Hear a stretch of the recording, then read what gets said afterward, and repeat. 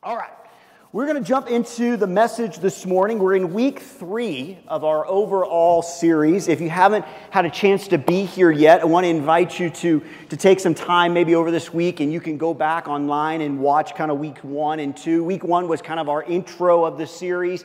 Last week we talked about Jesus being over all sin, and we talked about sin and the effects of it and what the remedy of it and all that stuff. So if you haven't had an opportunity to read those or listen to those, I invite you to do that.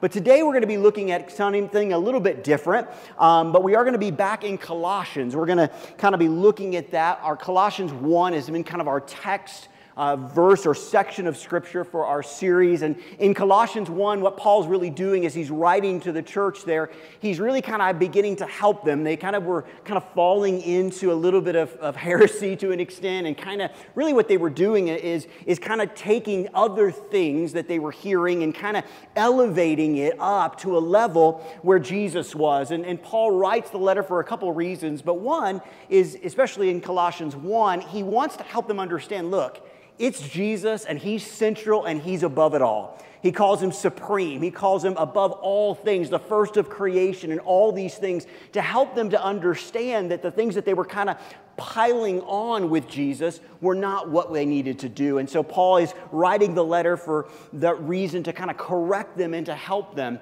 And as we kind of looked at this series together, the first week we kind of talked about Jesus being over all and supreme and really what that means.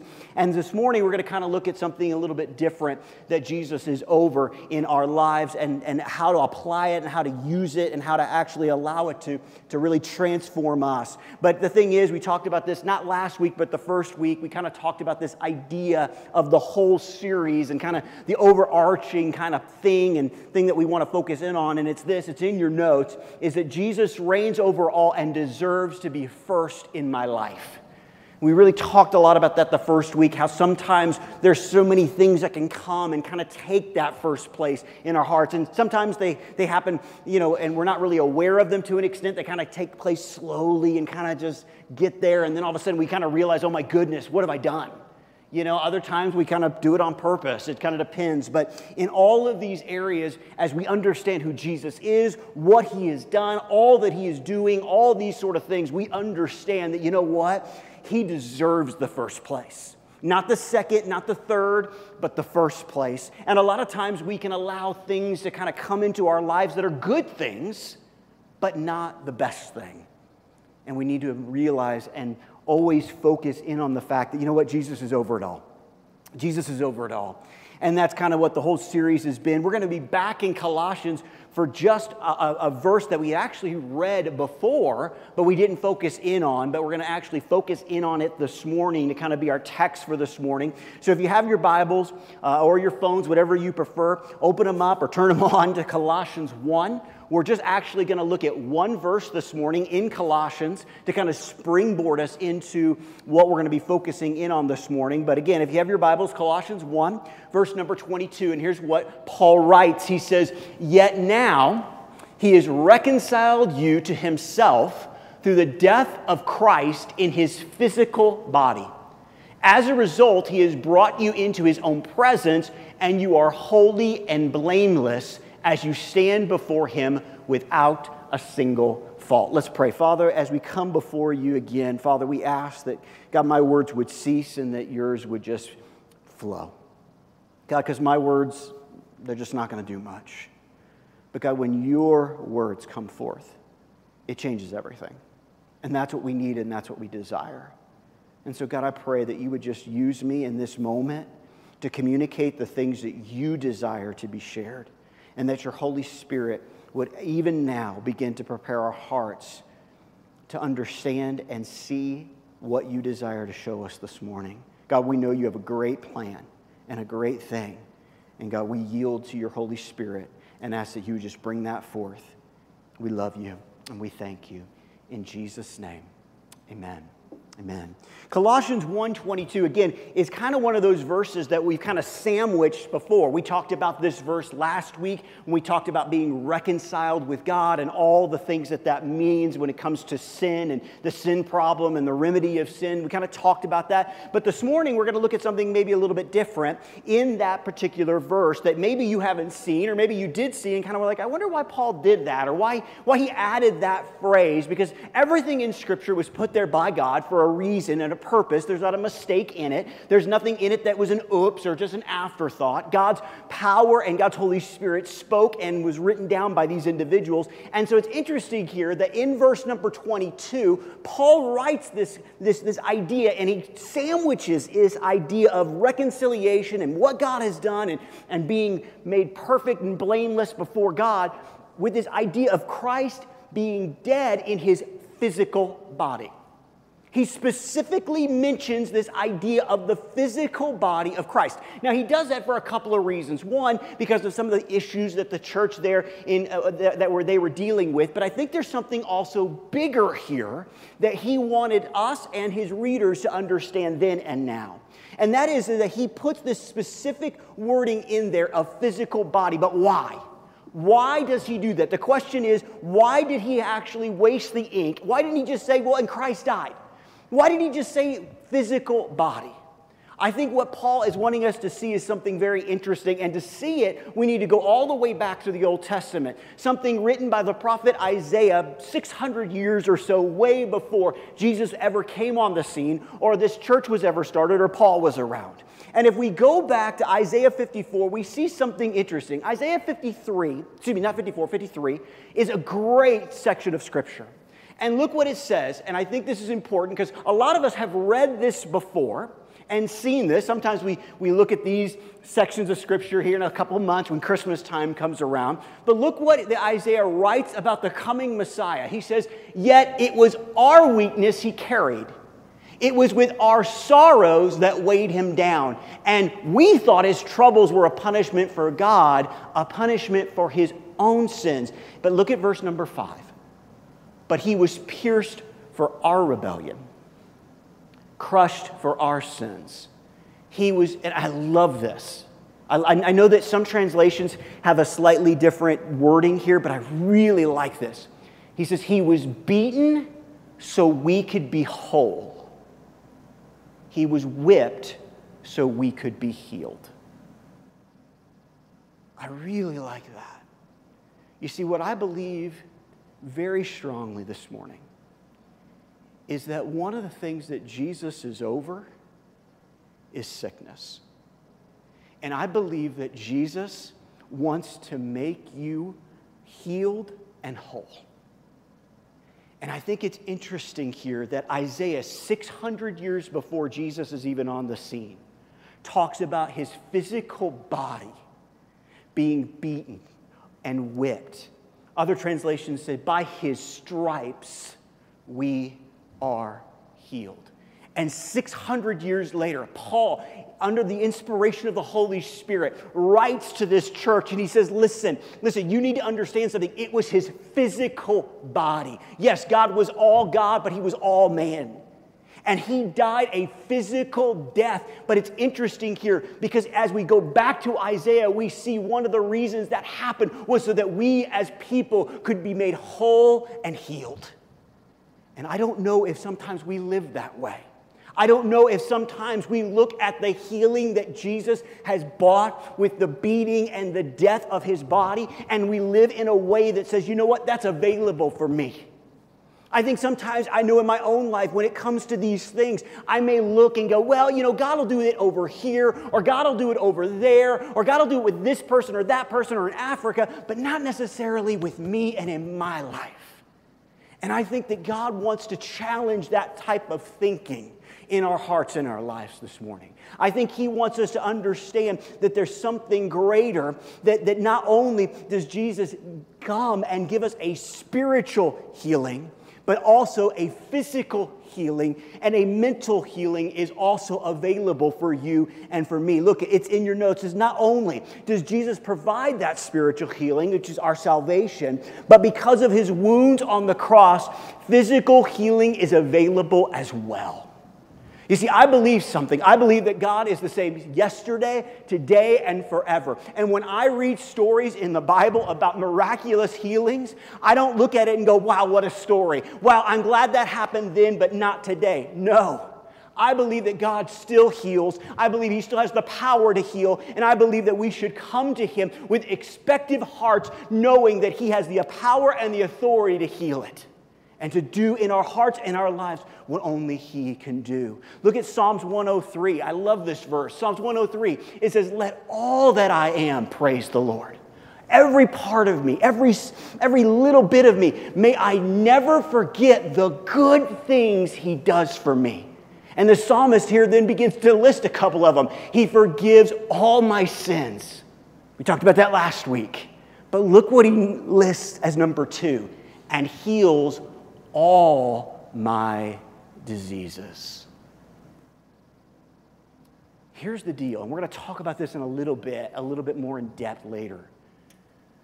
But for some of us, when we read Psalms 103, 2 and 3, we are all on board with the first part of verse 3.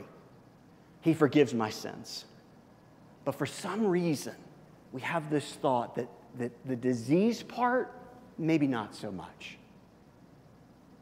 And the bottom line is this, and what we're going to be focusing in on this morning is this, is that Jesus is over all sickness. All sickness.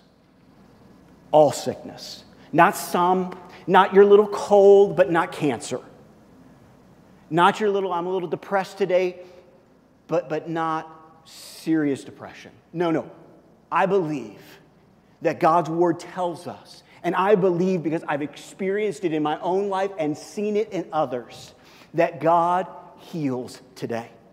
And that God desires to heal today. And that God has a plan to bring healing to the lives of His people and do it in a powerful way. Yes, I believe that God heals through doctors, and I'm thankful for it. I am.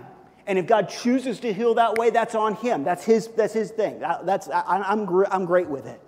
But I also believe that God can do the miraculous. I believe that God can bring forth a miracle that the doctors and the nurses, as smart as they are and as wonderful as they are, cannot do. And I believe that He can do that. And I believe He's over it all. Everything. Every disease, every issue, every problem, He's over it all. And I want to look this morning, I want to kind of break down a story that maybe many of you heard before. And it's in Mark 5.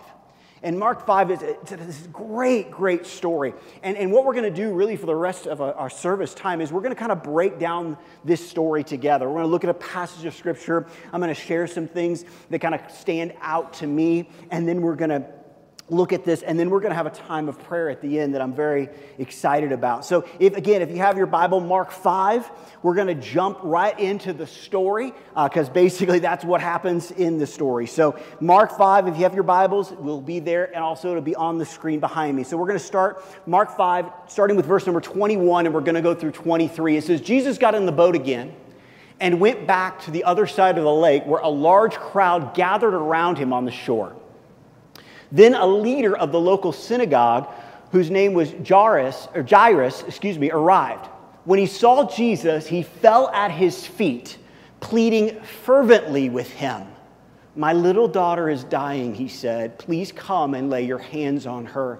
Heal her so she can live." Now listen, okay? We've talked about this so many times, you're probably getting sick of me talking about it, okay? But I want you to stop for a second. Now, some of you, I know you've heard this story, 455 times. But let's put some meat on these bones.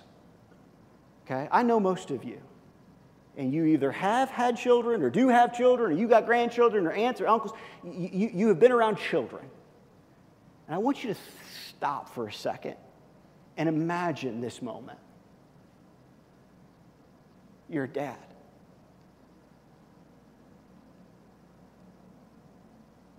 And you hear that there's this man. His name is Jesus. And what's interesting to me is look who he is. He's the leader of the local synagogue. Listen, if you look through Mark and other Gospels, you know what you're going to find? You know who Jesus usually has some problems with? These guys. He's got a problem with these guys. These are the problems, it's like this is the button heads all the time. And you know what? I don't know. We don't know if Jairus had some issues with Jesus. We don't know if he agreed with everything. All we know is that in this moment, his daughter is sick and is going to die. And at that moment, he didn't care. He went to Jesus, and it says that he falls down at his feet. And he pleads with him fervently. He has no hope. He is sitting there going, Jesus, if you don't do something, I got nothing. Can you imagine this moment?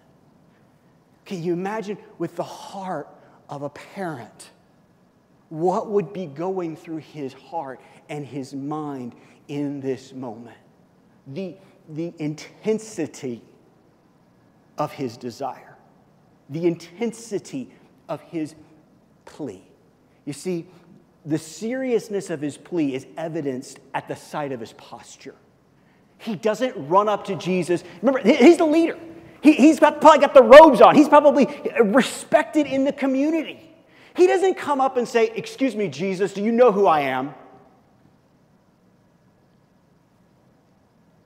He gets down in the dirt and says, "Jesus, will you come? Will you please come? Will you come and heal my daughter?" I love how verse number 23 ends. He says, "Please come, lay your hands on her, heal her so she can live." This isn't a little cold. This is life and death. This is intense. This is a moment where it's like, you know what, Jesus, I got nothing else. And if I got to get down in the dirt, I'll do it. I'll do it. He really had desperation on his mind and on his heart. And I'll just be honest with you, sometimes we need a heart of desperation that causes us to throw ourselves at the feet of Jesus. And I'll be, because a lot of times, it's like, I'm good, I'm fine, I can handle it. But there are moments in our hearts and in our lives where, you know what? We just got to get on our knees and say, Jesus, you're all I got. And here's the deal. That may seem in this moment like, oh, that's not a good place to be. That is an amazing place to be. Because here's what I found, at least in my own life. I throw myself at the feet of a lot of stuff that can't do a thing for me. If you're going to throw yourself down at somebody's feet, it might as well be the King of Kings and the Lord of Lords who can do it all. And he does, with a heart of desperation. So let's continue the story. Mark 5:24. So Jesus went with him, and all the people followed, crowding around him. Okay, now listen, like maybe you've read this before, and you're like, okay, yeah, whatever. Okay, so this is good news and bad news all in one, okay? So in this situation, Jesus is like, all right, let's go. Let's go heal your daughter. But of course, what happens? All the crowd just... And I don't know about you, but I always go to this place in my head, okay? And you're just going to forgive me because this is just where my head goes, okay? But maybe you've seen this movie. If you haven't, I don't know. But I always go to The Princess Bride right here, okay? And some of you know exactly what I'm talking about. Others of you go watch the movie. But there is a moment where basically they are trying to get someplace, and there's the giant and then, the other guy, Amigo Montoya. And he's like, excuse me, I'm trying to get, and they're trying to hurry, they're trying to get through. And eventually the giant just basically puts his hands over, everybody move, and everything just goes like that. But this moment is before that happens. Everybody's in the way, and I can just see Jairus say, listen, get out of the way, I got to hurry. We're in a hurry here. And all of a sudden, this delay begins to take place because everybody wants to see what's going on. What's happening here? What's going on? Now listen, Jesus is with him. Jesus is with him in this moment. But at the same time, because everybody starts crowding in, they can't get to where they need to be. Sometimes when it comes to the healings that you pray for and desire, there is going to be a delay. Listen, I would love to tell you, man, listen, come up to me after service. I'll pray for you because I'm 100 out of 100. Anytime somebody comes up and asks for prayer, I pray and God heals them just like that. But it doesn't always happen that way.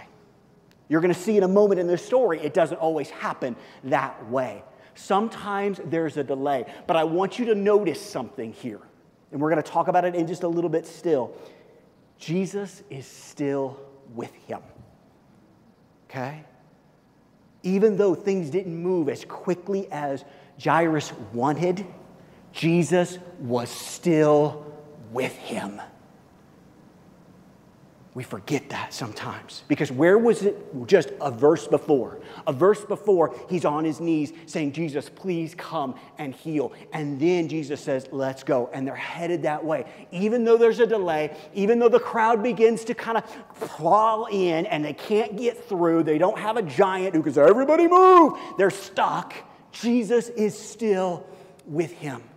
And for some of us in our hurting, in our disease, in the areas of our hearts and our lives where we need that healing, and we'll sit there sometimes and say, God, why haven't you done this? Why haven't you healed? Sometimes we need to understand that God's plan is bigger than our plan. It's better than our plan, but we have something even greater than the healing. We have Jesus. We have him. But sometimes it's so hard. And I can guarantee you in that moment, that father was doing everything he could to get people out of the way. But there was still a delay. Now let's continue. Mark 5, starting with verse number 25. Now the story shifts a little bit.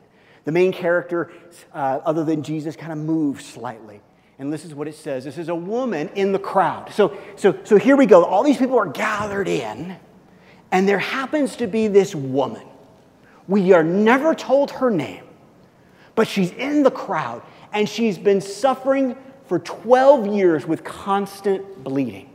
12 years, constant bleeding. She had suffered a great deal, listen, from many doctors, and over the years she spent everything she had to pay them, but she got no better.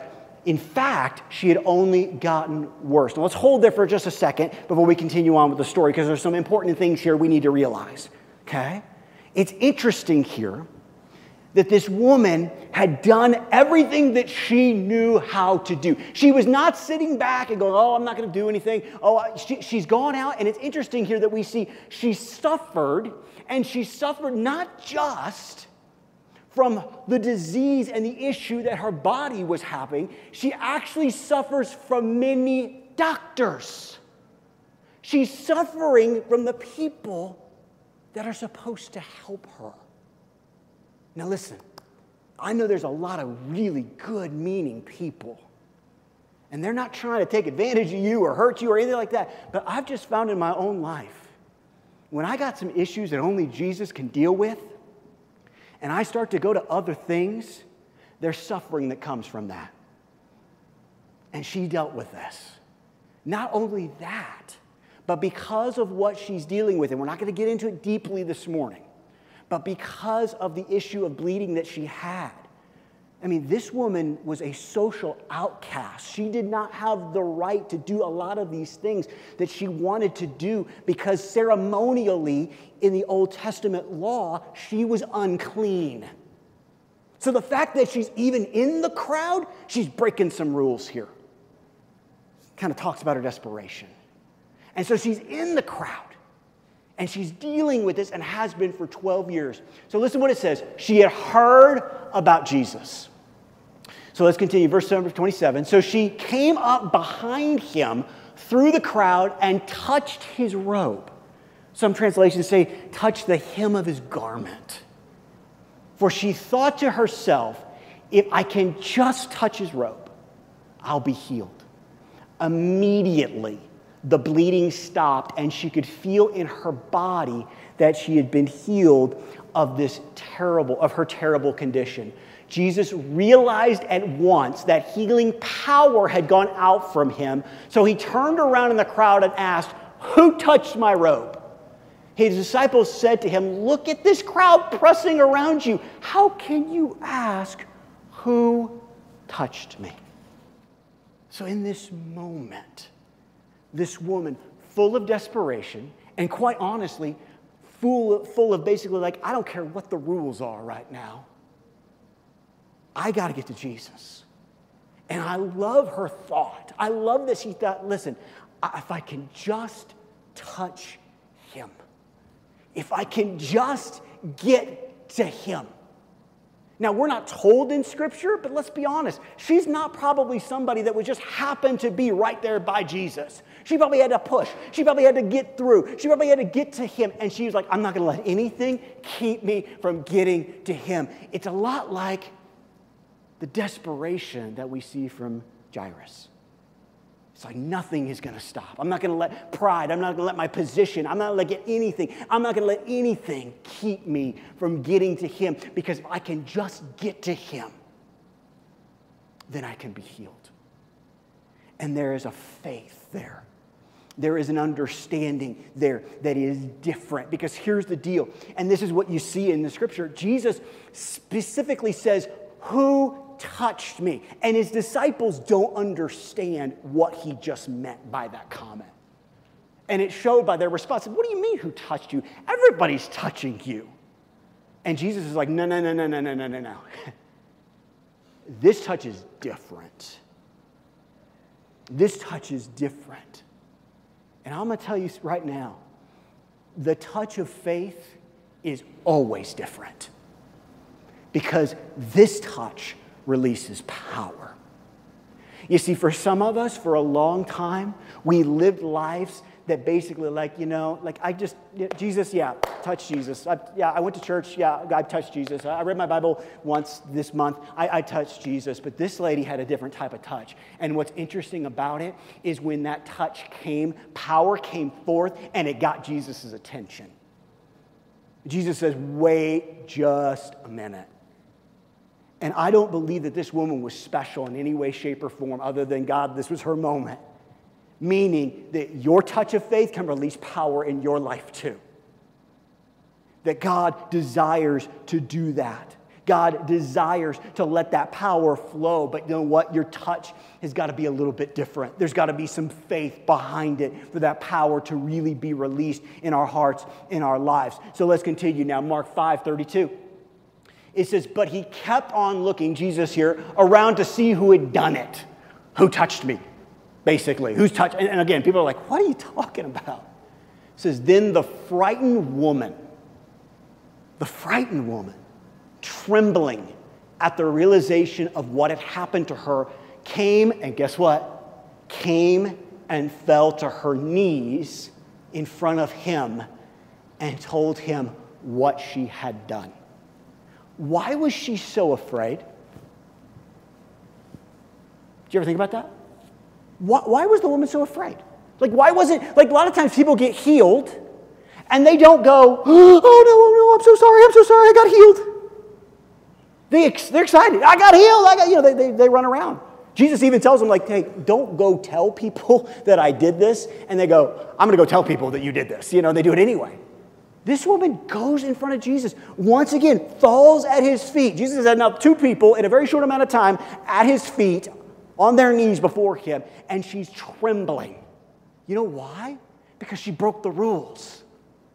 Because in the understanding of the Jewish people at this time, she was unclean. And if an unclean person touched a clean person, basically the uncleanliness of that individual transferred to Jesus. And so she's scared to death. Oh no, I've made the rabbi unclean. And now he's going to have to go through these ceremonial washings and all these sort of things. And so she's scared to death that her uncleanliness has been transferred to Jesus.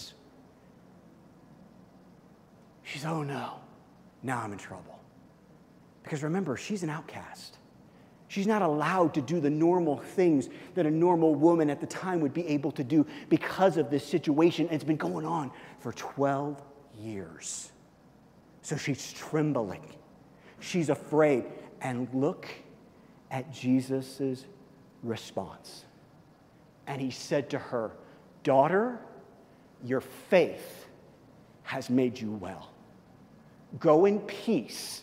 It's interesting that he says that. Why? Because she didn't have peace before. Go in peace. Your suffering is over. And I want you to know something, and this is a little off topic, but it's important that you get this. Because I've dealt with it in my own life and others for years. It's this idea when we sin that we become filthy. We become unclean, and in a lot of ways we do. And it's almost like we go, I can't go to Jesus, because if I go to Jesus, somehow that uncleanliness is going to rub off on him, and that is not how this works. You see, what the people at that time thought was that her uncleanliness would transfer to Jesus. But that's not how it works. Because of what Jesus has done, because of his death, burial, resurrection, because of all those things, what we see in her life and in our life is not that our uncleanliness transfers to Jesus, but that Jesus' cleanliness and holiness and goodness transfers to us.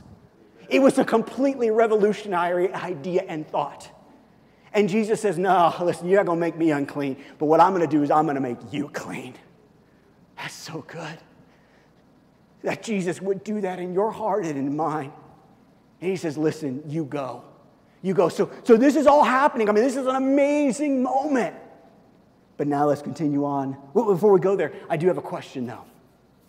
I think it's an important one that we need to look at. And it's quite simply this. Are you like the people in the crowd that crowded in, or the woman who reached out? You see, the crowd was there because they were curious. They wanted to see what was going on.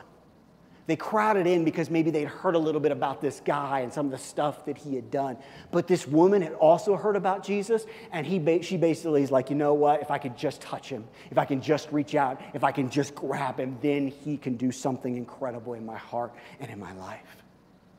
You see, there's a lot of people that like to crowd in, but not always reach out. This woman did, and God did an amazing work in her life. Now let's go ahead and pick up the story. Mark 5:35 through 36. While he was still speaking to her, messengers arrived from the home of Jairus, the leader of the synagogue. They told him, your daughter is dead. There's no use troubling the teacher now. But Jesus overheard them and said to Jairus, don't be afraid, just have faith. So again, let's put some meat on these bones. Okay, it's been delayed. Now it's even more delayed. And I can only imagine him sitting there going like, Jesus, come on, we got to go, man. Like, why are we worried about who's touching you? Everybody's touching you. My daughter, this is desperate. We got to get going. We got to move. And as all these things are taking place, messengers arrive and say, don't bother him anymore. Don't bother with him anymore. She's dead.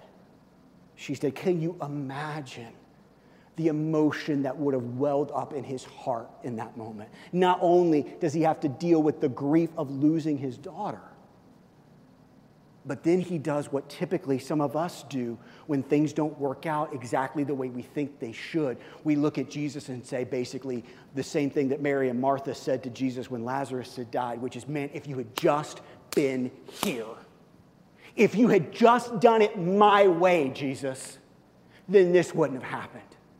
And I promise you those thoughts came into his mind in that moment of just going, God, why? But listen to what Jesus says. Now remember, here's something important. Jesus is still with him. He hasn't left him. In fact, he sees this entire thing play out before him, which may make it a little bit better, but also may make it look a little worse. I mean, I'm sure he's like, oh, great, good, okay, you healed the woman. That's great. That would build his faith up a little bit. Like, hey, if he can handle this, maybe, yeah, I'm sure he can handle my daughter. And so he probably is like, okay, all right, let's go. This is going to be good. This is going to be great. And as this is going on, messengers come and absolutely crush him. You ever gotten that report? The doctor or whatever from a family member? And Jesus overhears what's been said. And he says something interesting. He says, don't be afraid, just have faith. Other translations will say, don't be afraid, just believe. Now, notice what Jesus didn't say to do, okay? Because this is just as important as what he did say to do. He didn't say, don't be afraid, just understand. He didn't say, don't be afraid, here's what's going to happen. Let me give you the play-by-play. He simply said, just have faith. Don't be afraid and just have faith. You see, one thing that we really need to understand, and I think we forget it sometimes, is fear and faith don't go together. Before Jairus could really trust Jesus, he had to decide to put away fear. Do you understand, folks? This is important because we live in a world that encourages fear. Why? Do you think that some guy in a big suit someplace has decided, let's make everybody afraid? Well, maybe that has happened. But you know where that fear comes from? It comes from the pit of hell. We need to understand that. Fear comes from the pit of hell. And we know in Scripture that perfect love doesn't drive out some fear, it drives out all fear. If we're living in fear, we're not living a life of faith. Now listen, I get afraid too.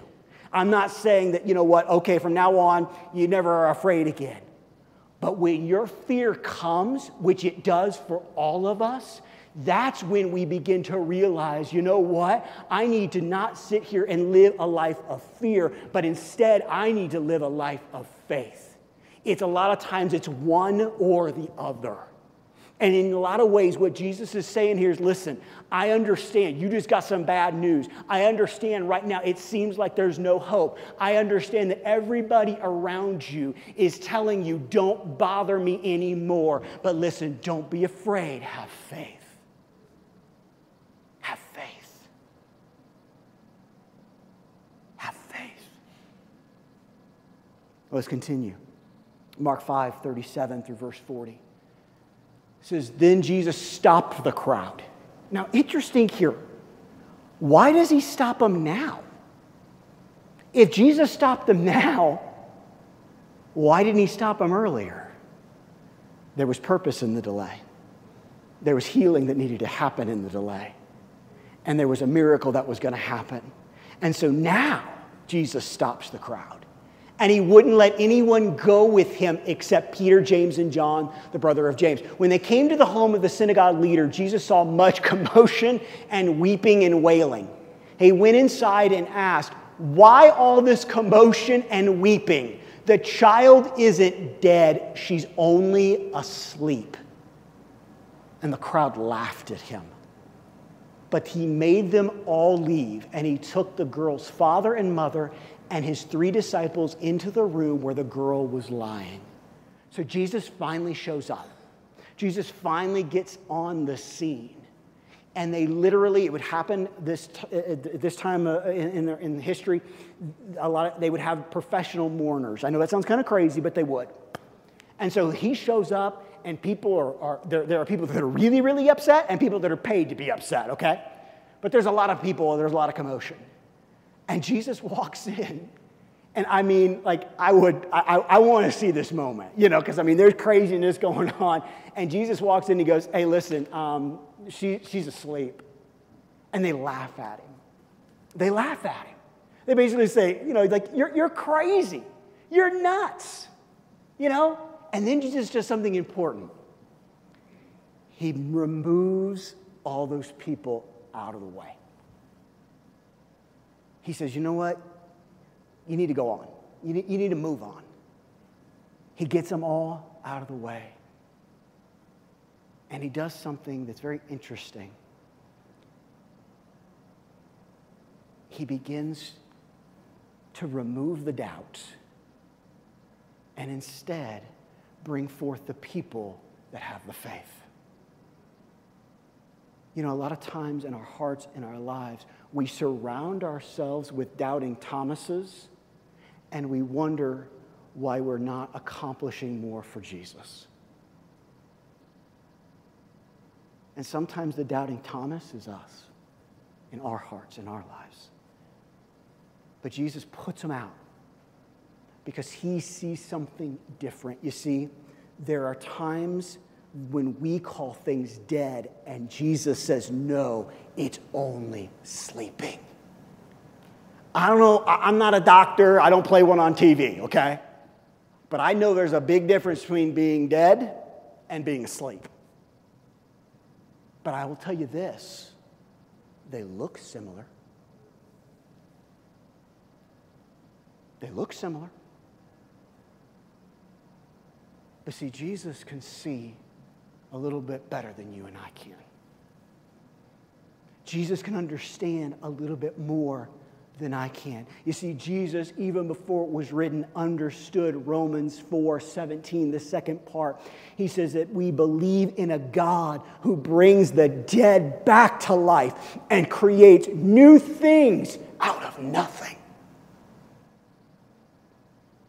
There are things maybe in your life and you've gone to Jesus and you say, you know what, that dream, that vision, that desire, that thing that it's dead. And Jesus is looking at you this morning and saying, no, it's not dead, it's only asleep. But here's the thing. The only person that can bring dead things alive again isn't a self-help book. It's not a pastor. It's not your spouse. It's not your kids. It's not a job. It's not a car. It's nothing but Jesus. He is the only one who has the authority to say, you know what? That ain't dead. It's just asleep and I can wake it up. He can do that. And now look at Mark 5:41 through 42. Look at how the story ends. He says, holding her hand, he said to her, Talitha kum, which means little girl, get up. And the girl, who was 12 years old, immediately stood up and walked around. They were overwhelmed and totally amazed. 12 years old. Somewhere this morning, there was another thing that had been going on for 12 years. Remember earlier we talked about sometimes the healings come quick and sometimes the healings take some time. In this parallel story, in this story that's woven together, we see this man who comes, that his daughter has become sick.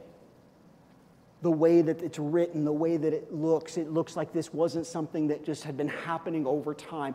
It's very sudden. It's very urgent. It needs to take place right now. And then yet there's someone else who for 12 years had suffered. I like to think of it this way, even though we're not quite sure, on dates or, months and all that jazz. But, it's like I like to think that, when that little girl was born was when this woman started her issues. And she sat there for 12 years waiting, trying to find other ways and other situations and cures and all these sort of things. And she had to wait for 12 years. This little girl who was also 12 years old, maybe it came suddenly. And in one instance, it took 12 years for the healing to come. In the other instant, it happened in a very, very short amount of time. But it's interesting here that in God's perfect plan and in God's understanding, He's like, go, look, it may be 12 years, it may be 12 minutes, but you know what? I can heal. I can heal. I can do the impossible. I can do the things that no one else can do, and I can bring those to you and in your life because I'm over it all. And I love what Paul writes in Romans, that not only does he bring dead things back to life, but he creates new things out of nothing. Like maybe you can make new things out of old things.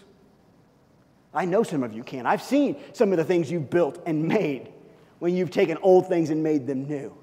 But there's nobody here that's taken nothing and made something new out of it. Only Jesus.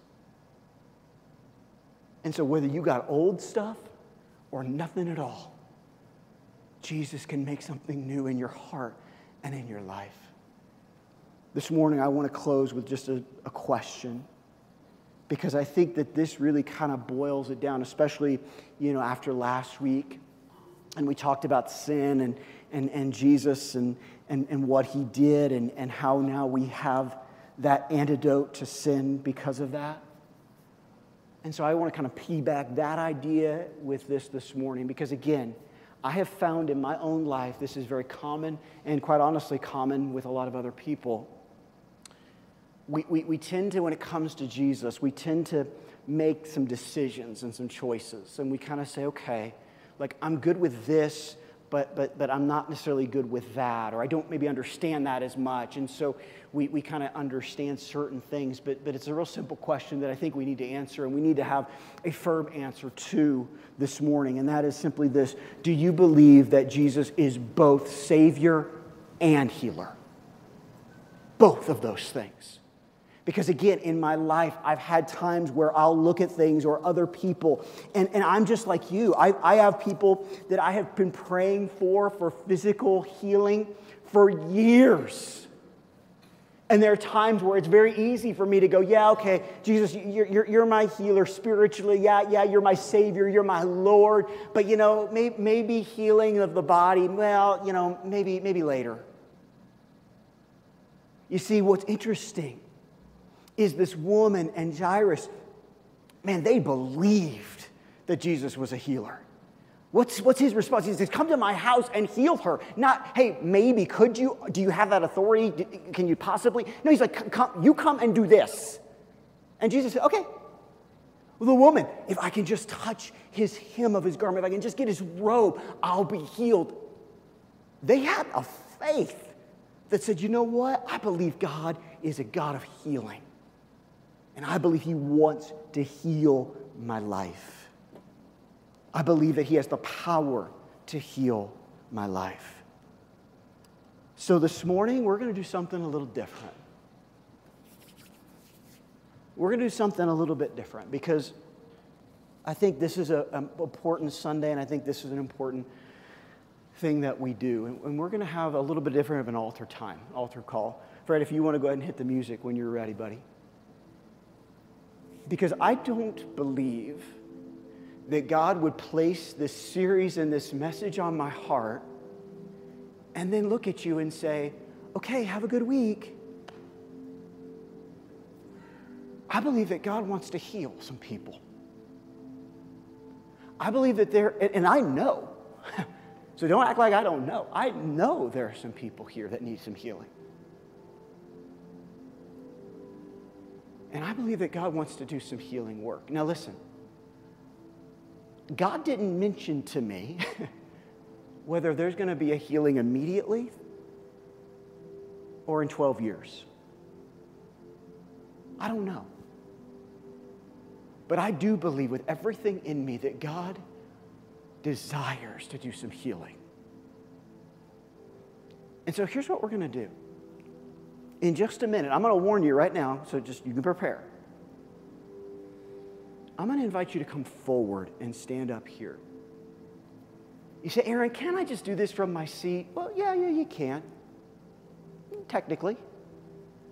But I'm going to tell you something. There's something about what we learned from a story today of a few people that said, you know what? I'm desperate enough. I'll get down in the dirt. And look, I vacuumed this week, so this is clean. I mean, I promise you. And I'm not asking you to kneel. I'm just asking you to come. Because I do believe there is a time and a place where our faith is activated by our movement forward. Not all the time, but sometimes I think it's important. I believe this is one of those Sundays that it is. So in just a minute, I'm going to invite you forward, and I'm going to pray over all of us. And here's what I'm going to do. After service is over, if you want individual prayer, if you want to be anointed with oil, that's great. I'm going to be over here, and I'll be here as long as I need to be to pray with every one of you individually if you'd like. But we're going to come forward and we're going to pray. And we're going to pray for healing. We're going to pray a prayer of faith that says, you know what, Jesus, you're over all of it. And here's what I'm going to invite you to do. If you have a need in your physical body and you want healing, I'm going to invite you to come. If you need healing in your mind, Maybe you're dealing with fear or depression. Or that's a part of your body. I want you to come. If you need some spiritual healing, I'm going to invite you to come. And just so you know as well, because I know some of you may be doing fine in all those areas. And here's it, you can come for more than one, by the way. But I'm also going to invite, if you know of someone who needs any of those things, and you want to say, you know what, they're not here this morning. Maybe it's somebody in your family or somebody that you know. Maybe it's somebody in our church that's not here this morning, and you know they're dealing with some of these issues. And you want to come forward and you say, you know what, I'm going to stand for them. I'm going to stand for my father. I'm going to stand for my brother. I'm going to stand for my mom. I'm going to stand for my mother-in-law. I'm going to stand for my boss or my boss's wife, whoever it is. And you want to stand kind of in the gap for them, I want to invite you to come forward. But we're going to pray. And we're going to pray a prayer that says, you know what? Jesus, you're supreme over it all. And you're supreme over every disease and every sickness and every affliction and everything we deal with. And whether God chooses to heal in this moment or in 12 years, we're going to walk in a faith that says, you know what? Jesus is with me. Yeah, there may be a delay, but my healing is coming, and it will be here when He says it's time.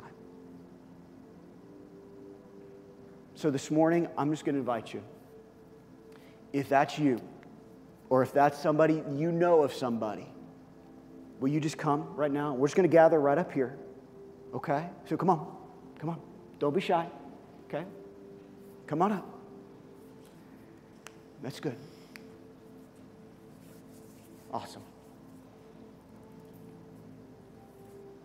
Proud of you. I know that can be a little intimidating.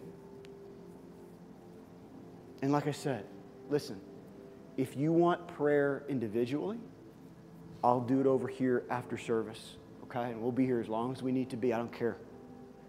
Okay? But I truly believe that God wants to heal. I believe that He still heals. And I believe that God is going to do some miraculous things in our hearts and our lives. Not because we got it all together, not because our faith is all that or that, but because He has a great plan for our hearts and our lives. And so here's what I want you to do, okay? I'm going to pray over you in just a moment, but I want you to pray too. I want you to be thinking of that individual or praying for that individual. I want you to be praying for those things in your heart and your life that need physical, mental, spiritual healing, whatever it is, okay? And then we're going to close. But I truly believe that God wants to do some healing works in our hearts and our lives. And I believe that if we'll reach out and just touch Him, He's going to do some great things. So pray with me, would you? Father, we come to you right now.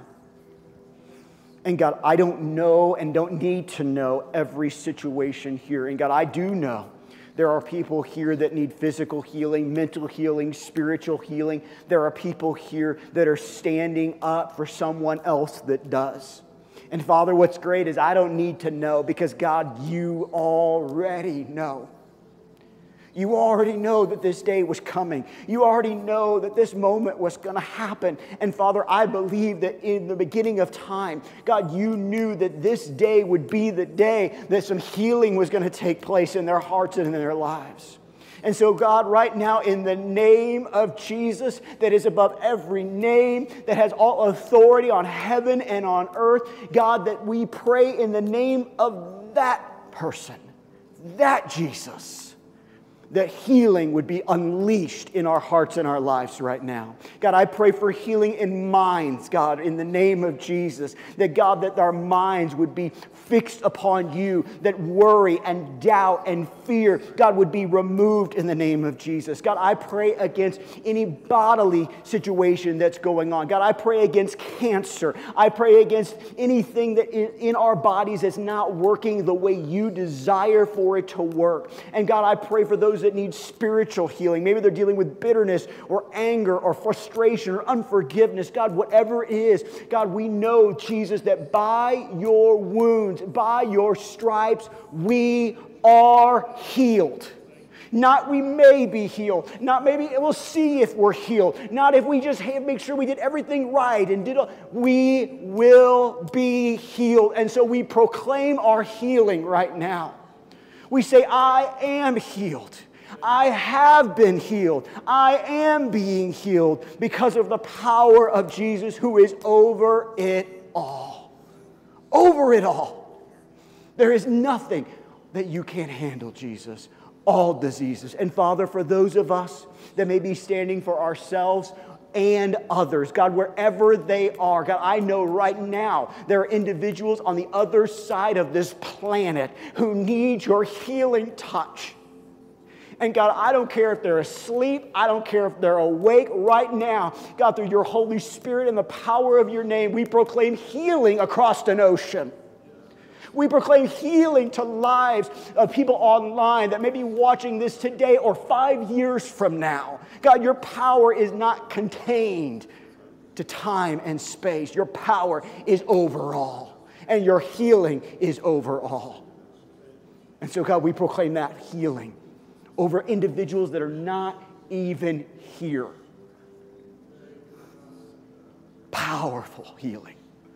Healing, Father, that the doctors pull back their hands and say, I can't explain it. Jesus, we're asking for supernatural, Jesus-only ability to heal healings.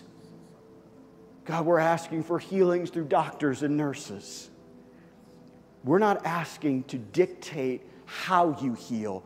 We are just going to stand on your promise that we are healed. And trust in that and trust in you. Father, we thank you. Thank you, God, that you are a God that heals. Thank you that you are a Jesus who says, come to me, all who are heavy, weighed down and heavy burdened, and I will give you rest. He didn't look at the woman and say, you've made me unclean. No, Jesus, your holiness and your power and your cleansing flood, it cleanses us. And so, Jesus, no matter what, we trust you in this moment. We have faith in this moment. And Jesus, we know and believe, and we thank you in advance for the healing that you have already done. I'm not even done praying, and you've already done healings. And the healings you will do. We will celebrate them all, because all of them are because of your goodness and your glory, and you get the honor. We thank you, Jesus. We thank you for this time. We thank you for this morning and for this opportunity to bring these healing needs to you and allow you to do so. You're so good. And we thank you so much. Now here's what we're going to do, folks, okay? If you just want to kind of remain kind of this attitude of prayer, I'm going to go ahead and I'm going to dismiss the service. And I'm going to go ahead and kind of head over to the left over here. My left, your right. And if you want individual prayer specifically, you want to be anointed with oil. And listen, the oil is not special. It's just a symbol of the Holy Spirit, okay? But if you want me to do that with you, I will do that, okay? But here's what I'm going to ask. Because of that, and I know this is a little different, because I know we like to hang out and talk, and that's awesome. But I'd ask that you kind of let the sanctuary kind of remain a kind of quieter spot, okay? You can obviously talk out in the foyer, and I invite you to do so. And here's the deal. Maybe if no one needs prayer, you kind of just, if I'm not down front, then you can obviously come back in and talk and things like that. But we're just going to kind of try to keep the sanctuary a little more quiet and allow people that need some extra prayer to get it, okay? And then again, when I'm done, please come back in, talk as long as you want, hang out and all that good stuff. But for this amount of time, I ask that you just kind of hold quiet. And here's the deal. If you want to just stay, you want to be in your seat, or you want to come up with someone and just agree with them, with us, please do so, okay? But we're just going to be here for a little while longer and allow that to happen. So for those that are online, we love you. We're praying for you. I know that you couldn't, quote unquote, come here physically down, but here's the deal. If you came wherever you were at, and you came down and you began to ask Jesus, he can heal you too. You don't have to be here to receive the power of the healing that Jesus has. You can be anywhere because he's that big and strong and awesome. And for the rest of us, we're just going to allow the Spirit to kind of continue to move and pray. So I love you. Thank you so much for being here. And thank you for this opportunity to pray over you and believe with you, because I know God's going to do great things.